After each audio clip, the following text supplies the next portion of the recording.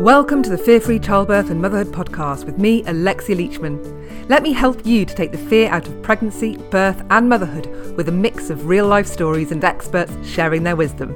I'll also be sharing tips to help you to get into the fearless mindset. For mindset support on the journey to motherhood, visit fearlessmamaship.com, where you can clear your fears, anxieties and stresses with the support of a community that gets you. And now, time for the show. Hello and welcome to the Fear-Free Childbirth and Motherhood show. My name is Alexia Leachman. Thank you so much for joining me today. Now on today's show we're going to be speaking about the psychology of pain, and I'm going to be joined by guest Gary Redfeather, who is an expert on pain and suffering. Now some of the things we're going to be talking about today include why we all experience pain differently and how you can reduce your experience of pain altogether.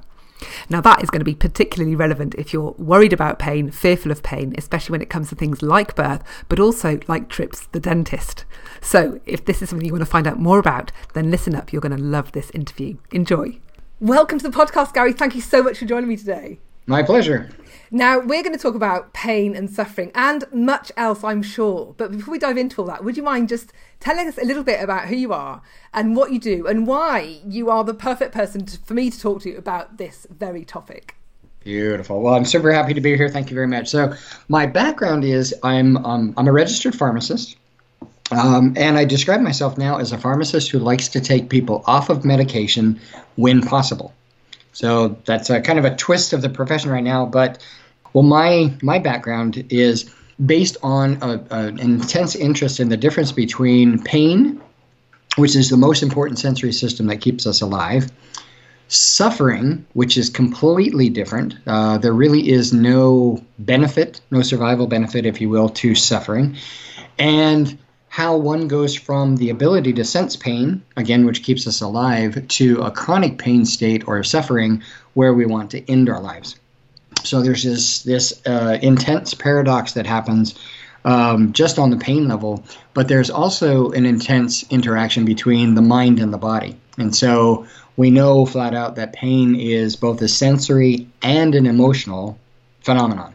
So every single international association that deals with pain recognizes that fact. And so I got into really my research based on this interaction between these different systems. And what I noticed early in my pharmacy career was that a lot of people were suffering unendingly. And so as a medical practitioner, I thought, well, they're just being mistreated. So they're being under medicated, or they're being over medicated, or they're being mismedicated, whatever the reason for that would be. And I proved to myself that for many, many people, that was true. What that then led me to realize was that at least 30 to 40%, maybe even a little bit higher, of people in chronic pain states were untreatable. So by conventional means. And so I thought, no, that's not right, because that's a tremendous amount of suffering that is happening, not with any justification, if you will. So I'm a clinician, but I went in and I got my doctorate in a branch of pharmacy called neuropharmacology. And so this is all how medications work in the brain and central nervous system, specifically around pain. So I started advancing my own knowledge and our collective knowledge about how medications work and how some things like antidepressants and other medications that aren't normally associated with pain really work in pain states. And they don't really have to do with, say, as an antidepressant, depression, even though they do work that way. It's how the system is affected by the medication. But that still didn't allow me to really find the causes of this change. So how did the nervous system change from the ability to sense pain to this chaotic, absolutely unendurable chronic pain state? And so I did a postdoc fellowship in a field called electrophysiology. And that's just a fancy term of figuring out how the nerves work on a very single nerve cell level. And what we found in those studies was that the body produces pain memories like any other memory, but most importantly for pain, because pain, again, is that thing that keeps us alive, it rallies every single bit of the system it can to memorize, to learn and to memorize the situations that put us in harm's way and latch onto those. And so to remember those. And so the cause of the pain can be long gone. So what prompted us to develop this memory can be long gone. But as almost all of us know, memories can trigger at any point in our life. And so you smell a smell or you hear a song and a memory gets triggered in your body somewhere. The same thing happens in chronic pain states. So even though the cause of the pain is long gone, the memory trace remains and you can trigger into it. So that led me into, okay, how do memories fade over time? Because we know memories dramatically change over the course of time. So can we use that? So if you can see, there's kind of a thread of my career. So are there tricks and tools that we can use, say, in positive psychology or from positive psychology or even yoga or, some other practices that allow us to reframe our memories in ways that actually help us out? So, I know you're interested in childbirth. And it's one of those things that you ask most women right after they have a baby, are you ready to have another one? And immediate answer is usually no, right? But you wait a month, you wait 2 months, whatever it is, and you ask the same question, and most women go, oh, it wasn't that bad. So what changed? The memory didn't change, or did it? So usually it's positive associations layered on top of the memory where you go, yeah, okay, it was intense, and it was worth it. And so then you come to, I could do this again. So can we use the same type of, not manipulations, because it sounds like a bad word, but it is manipulating the system in ways that it's naturally designed so that we can kind of get through this pain into trauma, into suffering, and then kind of bring it back to a reset state. And so now what I do is I help individuals, but I also help organizations realize that we're all operating on this background, and most of this background happens subconsciously. So again, pain really doesn't care if you remember the details of what got you into a harmful situation. Did you have a blue shirt on, or was it a Tuesday? These are types of things where it doesn't matter. All it wants to do is to be able to react as fast as possible to get you out of the situation as quickly as possible.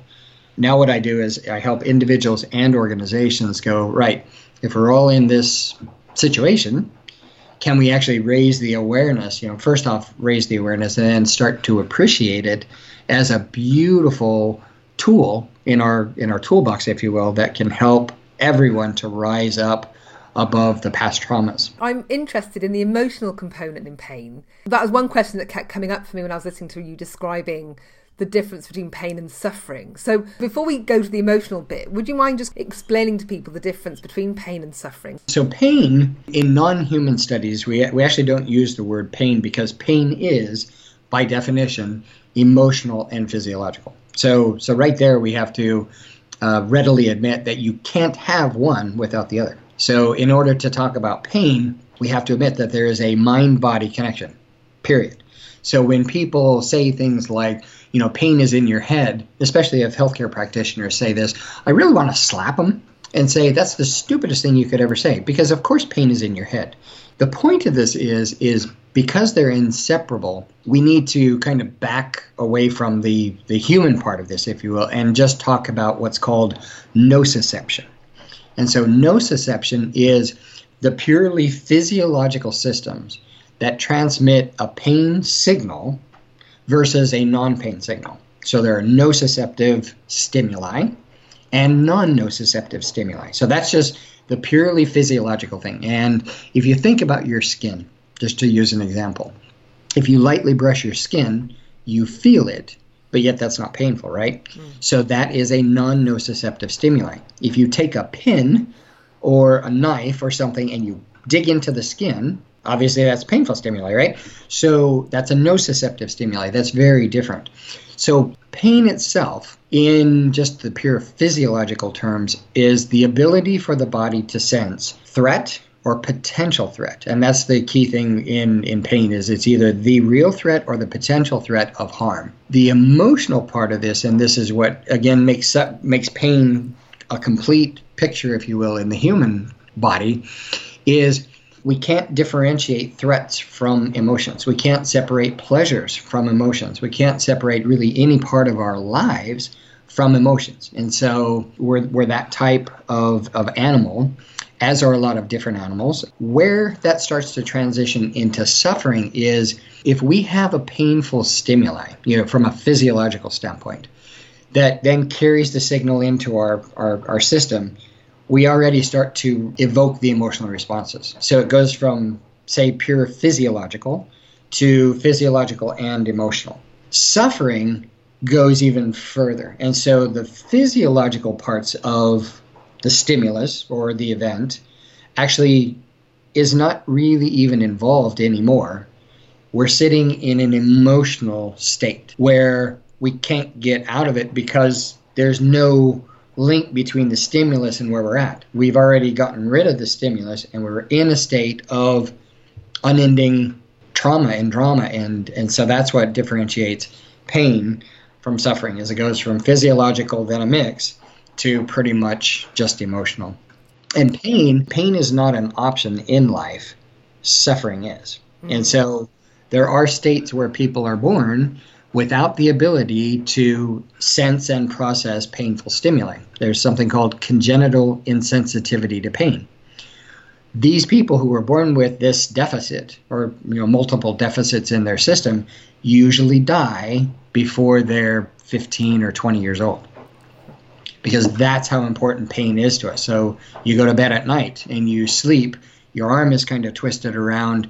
Even when you're completely subconscious, unconscious sleeping, your body will still adjust because it senses that pain signal and you readjust, right? People with congenital insensitivity to pain can't. So their blood supply gets cut off. They dislocate a shoulder. They can't feel it. They start literally walking themselves into the ground because they don't know they had a splinter, whatever it is. And so pain is that important. So we should look at pain as a godsend. I know it's hard to hear for a lot of people, going, especially if they're suffering from pain. How can you consider that a godsend? And it's like, well, if you consider the alternative, that's a death sentence. Now, chronic pain is again one of those things that makes people, really want to end their lives. And so, how do we take them out of that state, that suffering state, and it can be driven by a chronic pain, and start to alleviate that drive. So get them back to a different state.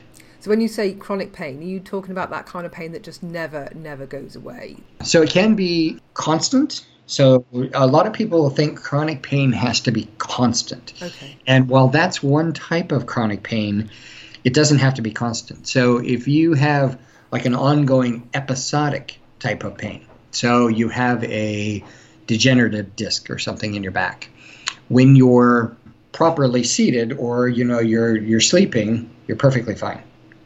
As soon as you move, the pain triggers again. So that trigger, even though it's not an ongoing signal, sometimes just that trigger keeps the entire system sensitized, if you will. So it doesn't have to be completely ongoing. It can be episodic, but it's just one of those things that over the course of time, pain usually resolves. Because once the system recognizes the pain and the potential threat, takes care of it, the system tries to reset itself back to zero, basically. In chronic pain, you don't have that full reset. And so sometimes to alleviate a chronic pain is to just simply break the cycle. So how do you break the cycle? You can do it pharmacologically, with medicines. You can do it physiologically by other manipulations like yoga or meditation or mindfulness-based stress reduction or whatever. And then you can do it by more traditional emotional techniques, like mindfulness or, some of the other techniques that I know you're involved in. So it's just, we've got a whole spectrum of opportunities to break the cycle. Sometimes all it takes is just a little break. But the system, once it's changed, doesn't want to change back because it's that important. So if we start trying to reset our system and we're finding it's not going as fast as we want, it's not going as far as we want, all of these things, it's really in our best interest to go, that's the way the system is designed. It has nothing to do with weakness. It has nothing to do with willpower. It has to do with your system says, you are that important, your life is that important, I'm going to do everything possible to not lose that memory. So it's interesting hearing the role that emotions have within the pain experience, and actually it's a non-negotiable. Is that what I'm hearing? It's part of that pain experience. Yeah. It is definitely that sensory emotional component. So it's absolutely both all the time. And when people tend to pretend that it's one versus the other, or one, over the other, that's when we start setting ourselves up for problems. If you go back to the traditional British stiff upper lip, image, pain goes, I am so much more powerful than your stiff upper lip. But yet people go, I can't talk about it. I can't, show any weakness in big quotation marks. The system goes, that makes no difference to me whatsoever. So to just simply open ourselves up and go, I'm scared, that my pain is not going to be released. Just opening up is a huge benefit. So to create relationships between ourselves and other people stops the loneliness and the isolation, because there's not one person who's out there who's not pathological, who hasn't gone through something on their own, in their own way. And so let's go past, not just past it, but to embrace the emotions as part of it. Now, the key thing to me is not to use the emotions as a crutch, because a lot of times, especially in chronic pain patients, but lots of other people, anxiety sufferers, phobias, there's lots of other states that emotions can be used as a crutch. We need to acknowledge that they're part of this, but not to go, I'm just, and then fill in the blank. I'm a highly sensitive person. So HSP is something that we know some people are more sensitive to certain stimuli than others. But does that mean just because you have a higher sensitivity to something that you're always going to be stuck, not being able to do something? Well, perhaps, but perhaps not. So how can we start to test the system in very controlled ways, very safe ways, to start to test that, and then to say, right, you didn't trigger into a phobia. Just use something else. You didn't trigger into a phobia when you were in this situation.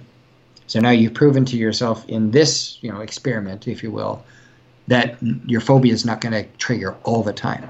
So can we start to expand that out, and then play around with the ingredients that underlie the success of change? So what I also do is a combination of mental and physical resiliency training. And the reason why it's a combination of the two is because of that mind-body connection, right? So if we work on only our mind and our body is decaying, literally or metaphorically, the mind is going to suffer eventually. So that's the mind focus. If we focus only on the body and become a body beautiful by working out all the time, but yet we don't cultivate our mental health, you think that's going to work well over the course of time? Not so much. And so if we cultivate both of those, we're cultivating the totality, if you will, of the system. And so we can do that. And most people, unfortunately, don't cultivate their resiliency until there's a problem. And usually that's too late. So again, in my field, there's a saying, it's not a question of if trauma is going to happen, but when. So if it's a question of when, why don't we prepare for it? Why don't we cultivate the resilience that we currently have into something better? Because oftentimes we're unprepared for the major traumas that happen. Like the death of a child, for God forbid, right?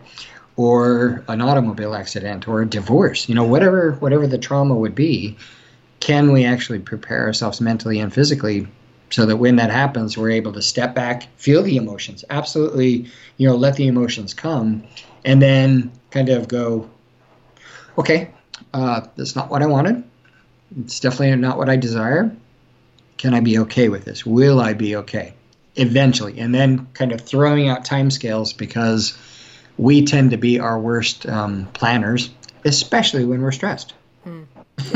All this makes sense. So why not cultivate our resiliency in very controlled, very manageable blocks, and develop that resiliency. And we absolutely can do that. And that's part of the work that I'm doing with women in preparing for birth, because birth can be hugely traumatic for many women.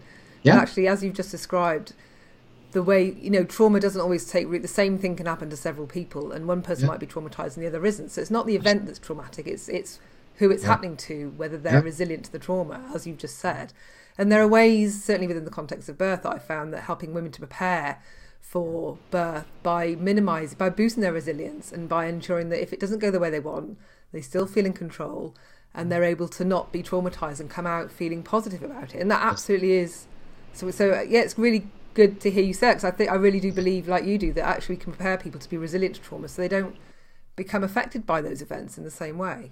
Yeah, we can't not be impacted by, and then fill in the blank. So childbirth is a beautiful example, but we can't not be impacted by the loss of a loved one. We can't not be impacted by anything in life. So if we can't not be impacted, absolutely sit with the impact and realize there's something else that can be done.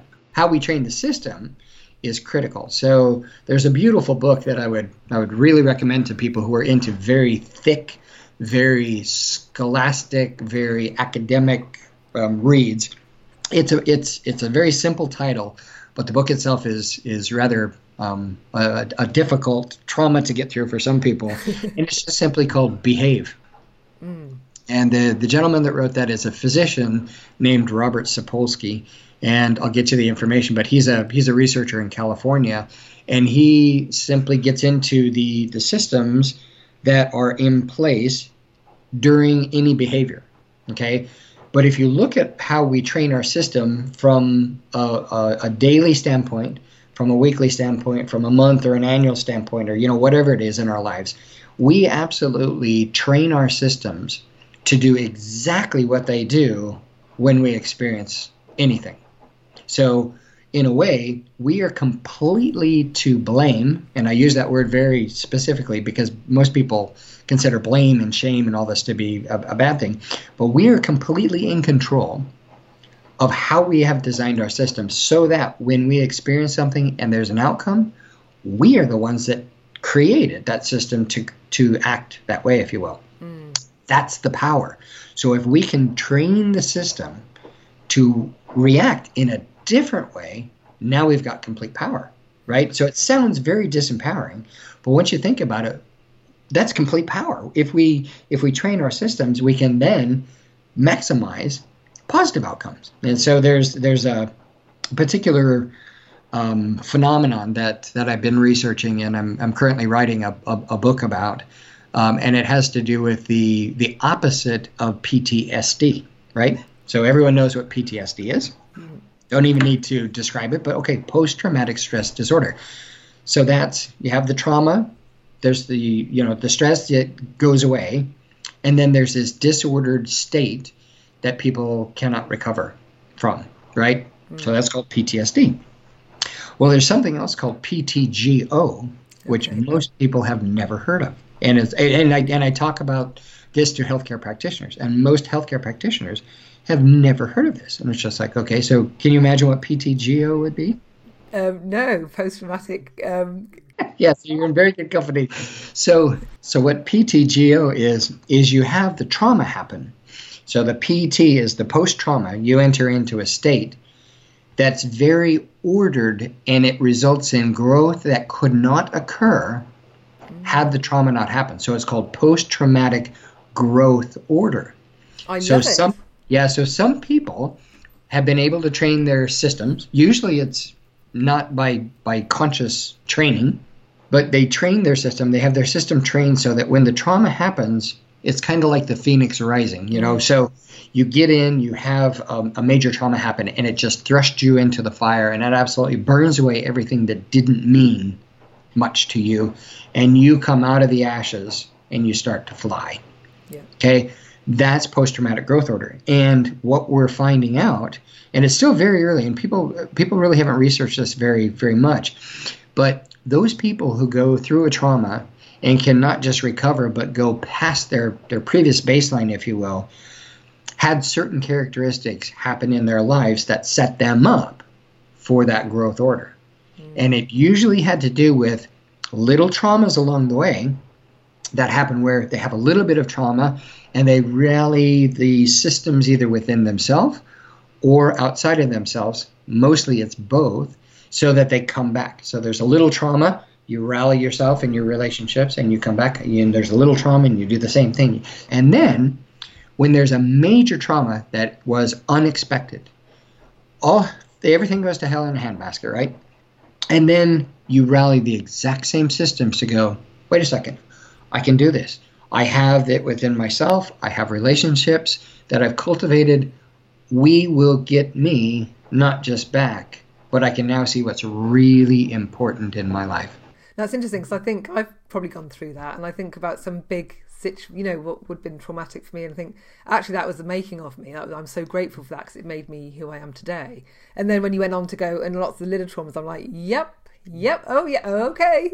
And I can kind of see, I can see that totally means a lot to me, actually. It's very interesting that you're describing it in that way. In this Behave book, it's interesting because Sapolsky gets into just the pure physiological, from basically genetics, if you will, to what happens literally seconds or microseconds before we have a behavior, right? He also gets into the impact that tradition and culture and, all of the wider fields or spheres impact us. And I think what's interesting to me with childbirth, especially with my pain background, is there are certain cultures in the world where childbirth is not viewed culturally as painful at all. So is childbirth really that painful, or is it a learned phenomenon? But again, that's kind of that's not the question to ask, because it's always both sensory and emotional. And so, but the thing that prompts me to have discussions like this is, if those cultures can view childbirth as non-painful, can we cultivate that same type of mindset and physiology in other cultures? So like in the US, similar to here in Britain, I think, is, how many women end up having epidurals? How many women have aggressive pain management while they're in childbirth? Quite a few. And do they all need it? Well, that's the mindset going in, that I may need it. So we're taught it's extremely painful. The other part about pain to remember, and this is true of suffering as well, is pain is 100% subjective because of that sensory emotional mixture. And so, like you said, what one person would define as a trauma, another person may look and go, doesn't sound like much to me. So if it's 100% subjective, that doesn't mean it's all in the mind, because people have a lot of variability in the physiology. So again, it's not the question of, is it just in the mind or is it in the body? It's both. But the key thing is, if it's subjective, can't we stop pointing fingers at each other saying you're weak, or pointing fingers at ourselves saying I'm weak because I can't handle a pain?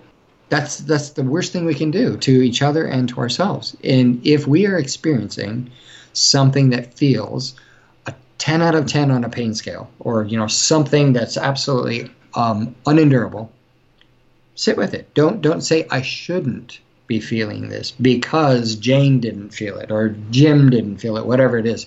Comparison is the thief of joy. It's a very famous quote, and it is so true. Comparison is that thing that really we shouldn't do, because what we're experiencing is completely our own, and we should be okay with that.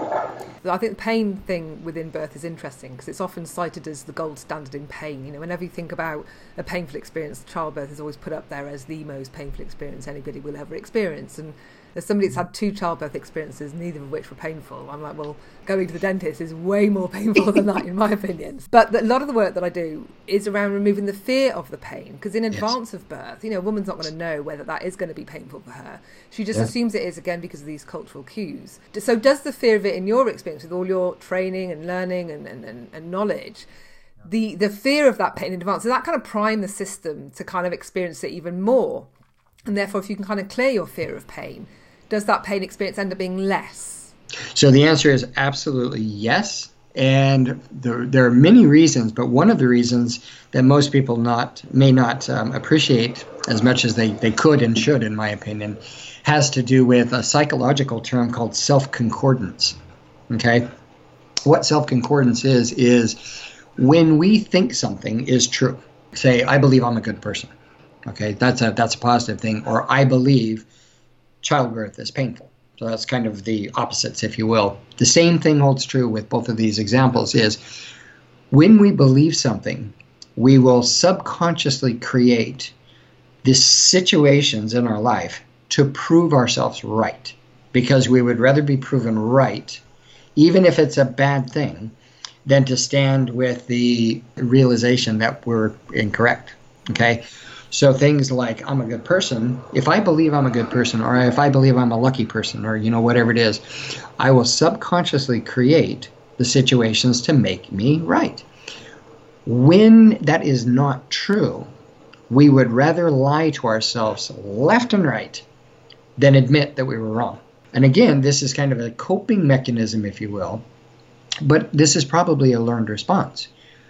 In a way, it's kind of protective, but we know that that's not true. And so self-concordance, say, around childbirth, and again, I don't know if this is specifically true for childbirth, but I know it is true for many other pain states, is if I believe the dentist, and often a visit to the dentist is a painful experience, I will look for and sensitize myself to every cue that could prove myself right. And this is true of every part of our lives.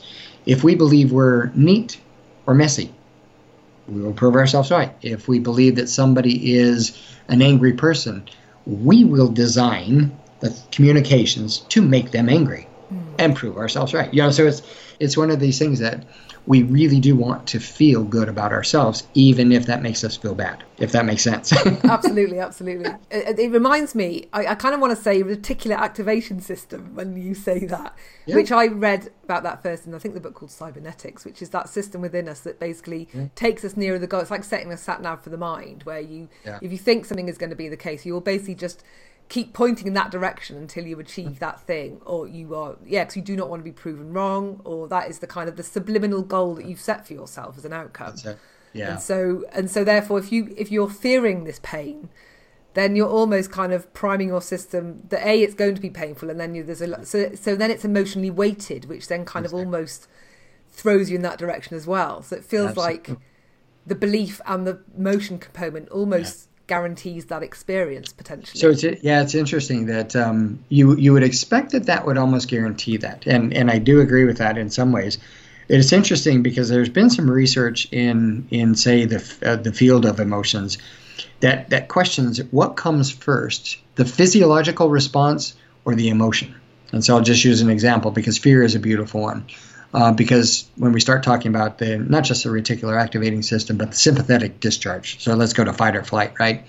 So if your heart is pounding, if your pupils dilate, if you start to sweat, the blood gets diverted from your organs to to your muscles, whatever this is, you're hyper aroused. You would say that would be in a state of fight or flight, right? Because that's kind of that sympathetic discharge. Well, the same exact things happen when you're sexually aroused. So, is fight or flight very different from arousal? Okay, so most people would agree, they're very, very, very different, right? So, if physiologically these things are so almost undivorceable, so you can't really even differentiate them, why do we feel fearful or angry in one and really good in another? Because physiologically it's the same thing. So the question is does the physiology precede the emotion, or does the emotion prompt the physiology? It's a fascinating question, because fear is one of those things that we may learn is fear, but the response comes first. So if we can feel our heart race, we can feel kind of sensitized, if you will, as we go into the doctor's office.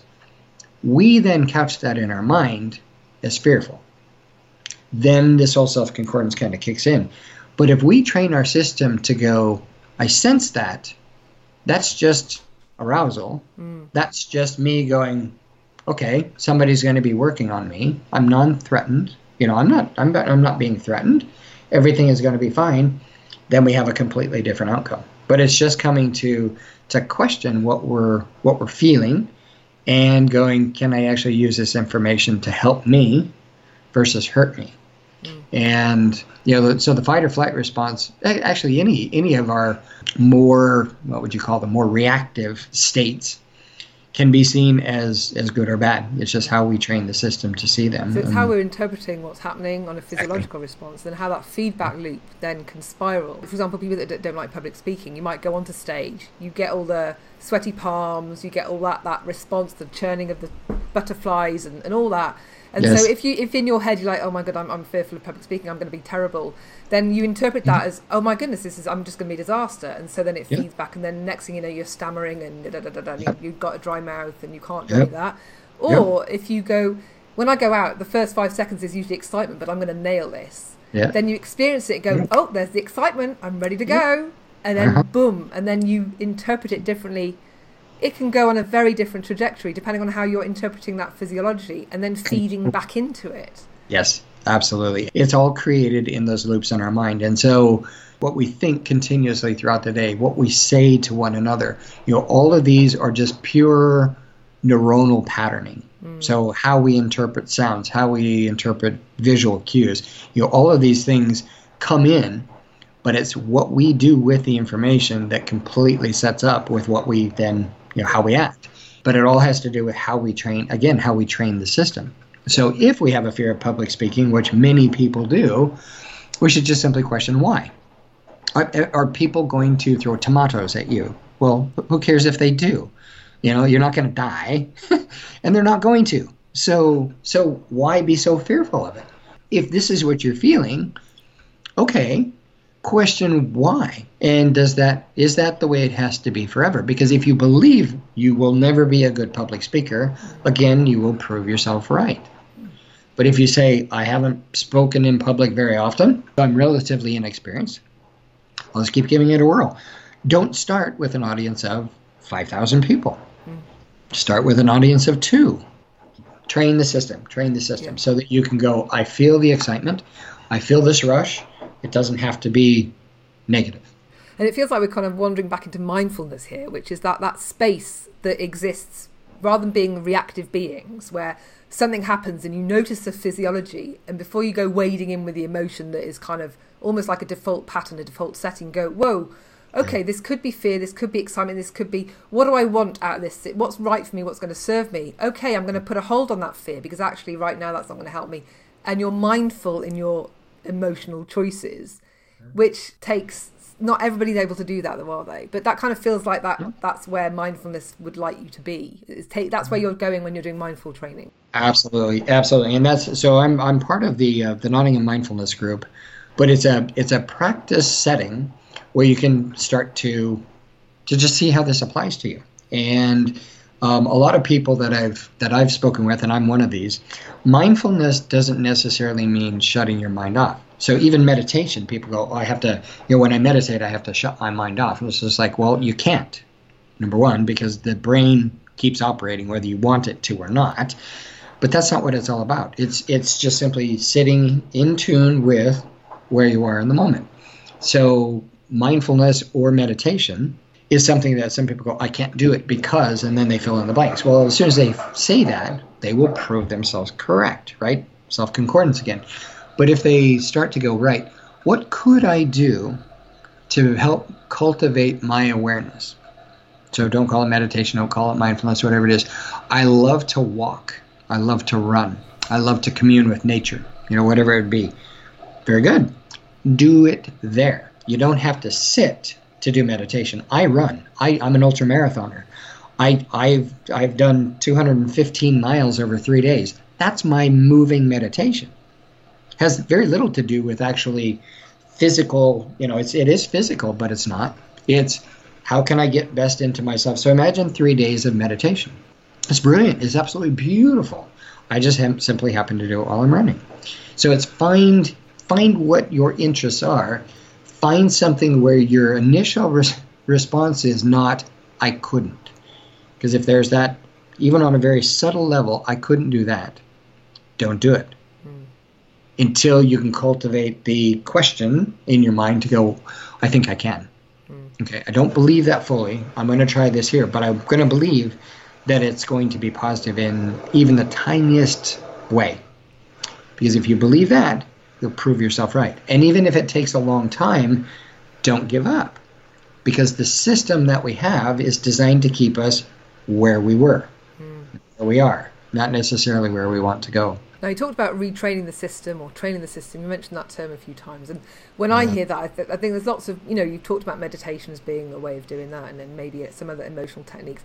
How quickly can people expect to see change when they are retraining the system? What time frame could, there could be people sitting here going, I'd love to retrain my system, but is that going to take years? So for somebody that's not maybe familiar with some of these techniques, what time frame are we talking for those that this is new to? What we do know is what is not true. And so the biggest thing that is not true is it's easy and it takes about a month. We know those are not true because it's not easy. And the research that is out there that talks about, developing habits. If there's something very simplistic that has a very specific cue that prompts you into a routine and there's a reward. So this is The Power of Habit by a guy named Charles Duhigg. If it's ideal, maybe you can change a routine in a month. Maybe, and this is closer, it's going to take 3 months. So 90 days. That's still very simplistic. So we know it's not easy, and we know it doesn't take just a week type of thing. However, for some people, they have a very specific motivation, and it's a very tight, if you will, reason and thing that they want to retrain. So it can actually happen on a rapid time scale. For most people, you're not just retraining. So what you're trying to do is rewire a computer while it's on and operating. So most oftentimes when we have an upgrade to our computer, we completely shut it down. We shut off everything else. The software, kind of rewires or retools itself, and then it comes back online. We can't do that. What we're trying to do is trying to retrain a system that's on all the time, right? And we're talking trillions of circuits, not just millions and millions that happen in computers, right? So it's usually a lot longer than we think. Now, does it take 50 years to retrain your mind? Because if you're 50 years old, it took you that long to get to where you are. No, it doesn't necessarily take the same amount of time. You can start to recraft the system in various ways. So if you're doing something again to retrain your mind, oftentimes you need to add some kind of positive physical practice. Okay. So a lot of people go, I want to change my mind, so I'm just going to focus on the mind. And it's like, well, that's fine. But the mind sits in the body, and if the body is unhealthy, the brain is not going to be able to change as rapidly. So when I talk with people, it's really looking at the system holistically. So it's, what are your belief systems? What are your physical practices? What kind of relationships do you have that are supportive or not? And really looking at it in a very honest way. Let's talk about your emotional state. Are you able to commit to something based on where you are emotionally? A lot of people wouldn't necessarily be there, not because they're not ready emotionally, but because they don't have the relationships. They don't have the supportive systems or structures around them in order to prompt the change. So I know it's a kind of a long-winded non-answer of that, but it's usually not comparing ourselves to others or to the idea that we have. And it's usually recognizing that it can take months, multiple months, and even up towards to a year. And it's not something that should be attempted with a single approach. So again, if we want to change a belief, if we want to change a thought or a bad behavior, like smoking, can we abruptly change our life and expect it to change? Well, people stop smoking cold turkey. It's not very enjoyable, and a lot of people go back to it in the end anyway. But that's because they didn't really try it the best way. So it's things like, what are the prompts for the smoking? Is it supportive? Is it relaxing? What's relaxing about it? How can you kind of build those up? So again, sorry, it's a very long-winded answer of it takes a long time. Yeah. It can take a long time. And we can also kind of start to chase something that doesn't necessarily need to be changed. It's how we view it. So again, like pain and phantom limb pain, sometimes we never get past it. But the person can then come to be in a beautiful place that they weren't able to be in before, they started, whatever activity. So that's bringing us back to pain, which is kind of where we started. And I'm thinking about the suffering piece and how that has got the emotional component then. And so with the work that you've been exposed to, the work that you're doing, are people able to kind of move out of that place of suffering that they found themselves in? Is that something that, people can get out of? Yeah. And just simply hearing that there is a difference helps most people out. So to realize that pain is not an option in life, and for beautiful reasons, hopefully that will help people out. Suffering is optional, and that's the power that we have within us. And so if the pain can't go away, but we're equating pain with suffering, just simply change the mind around the suffering.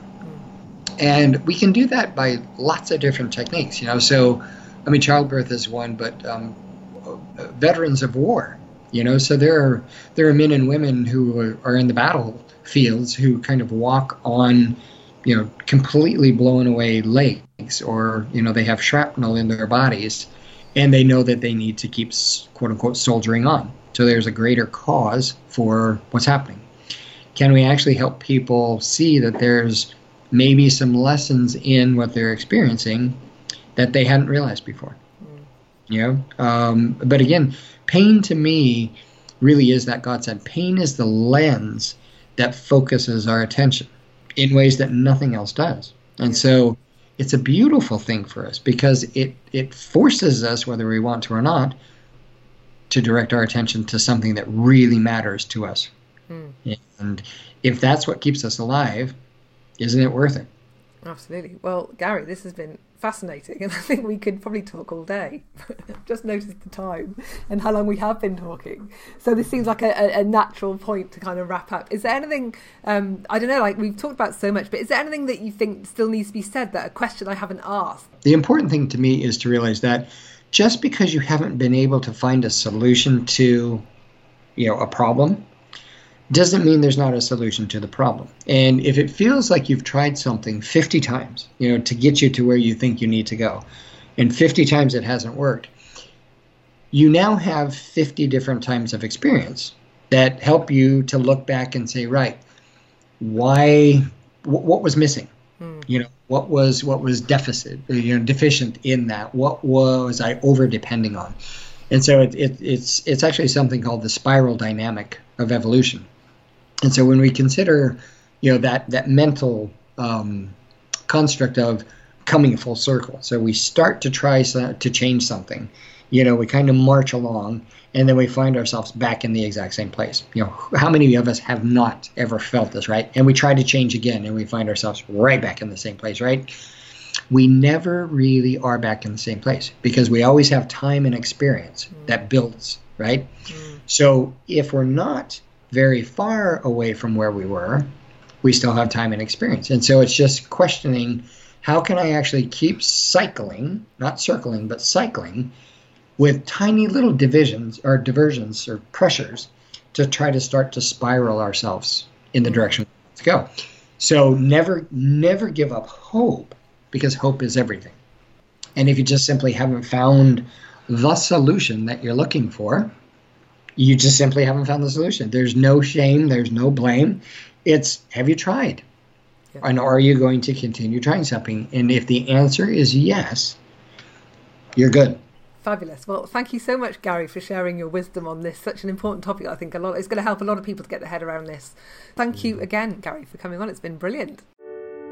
Thank you for listening. Fear-Free Childbirth and Motherhood is the online destination for women seeking to take the fear out of pregnancy, birth and motherhood with fear clearance meditations, mindset courses, professional training and specialist programs for overcoming tocophobia. Find out more at fearfreechildbirth.com.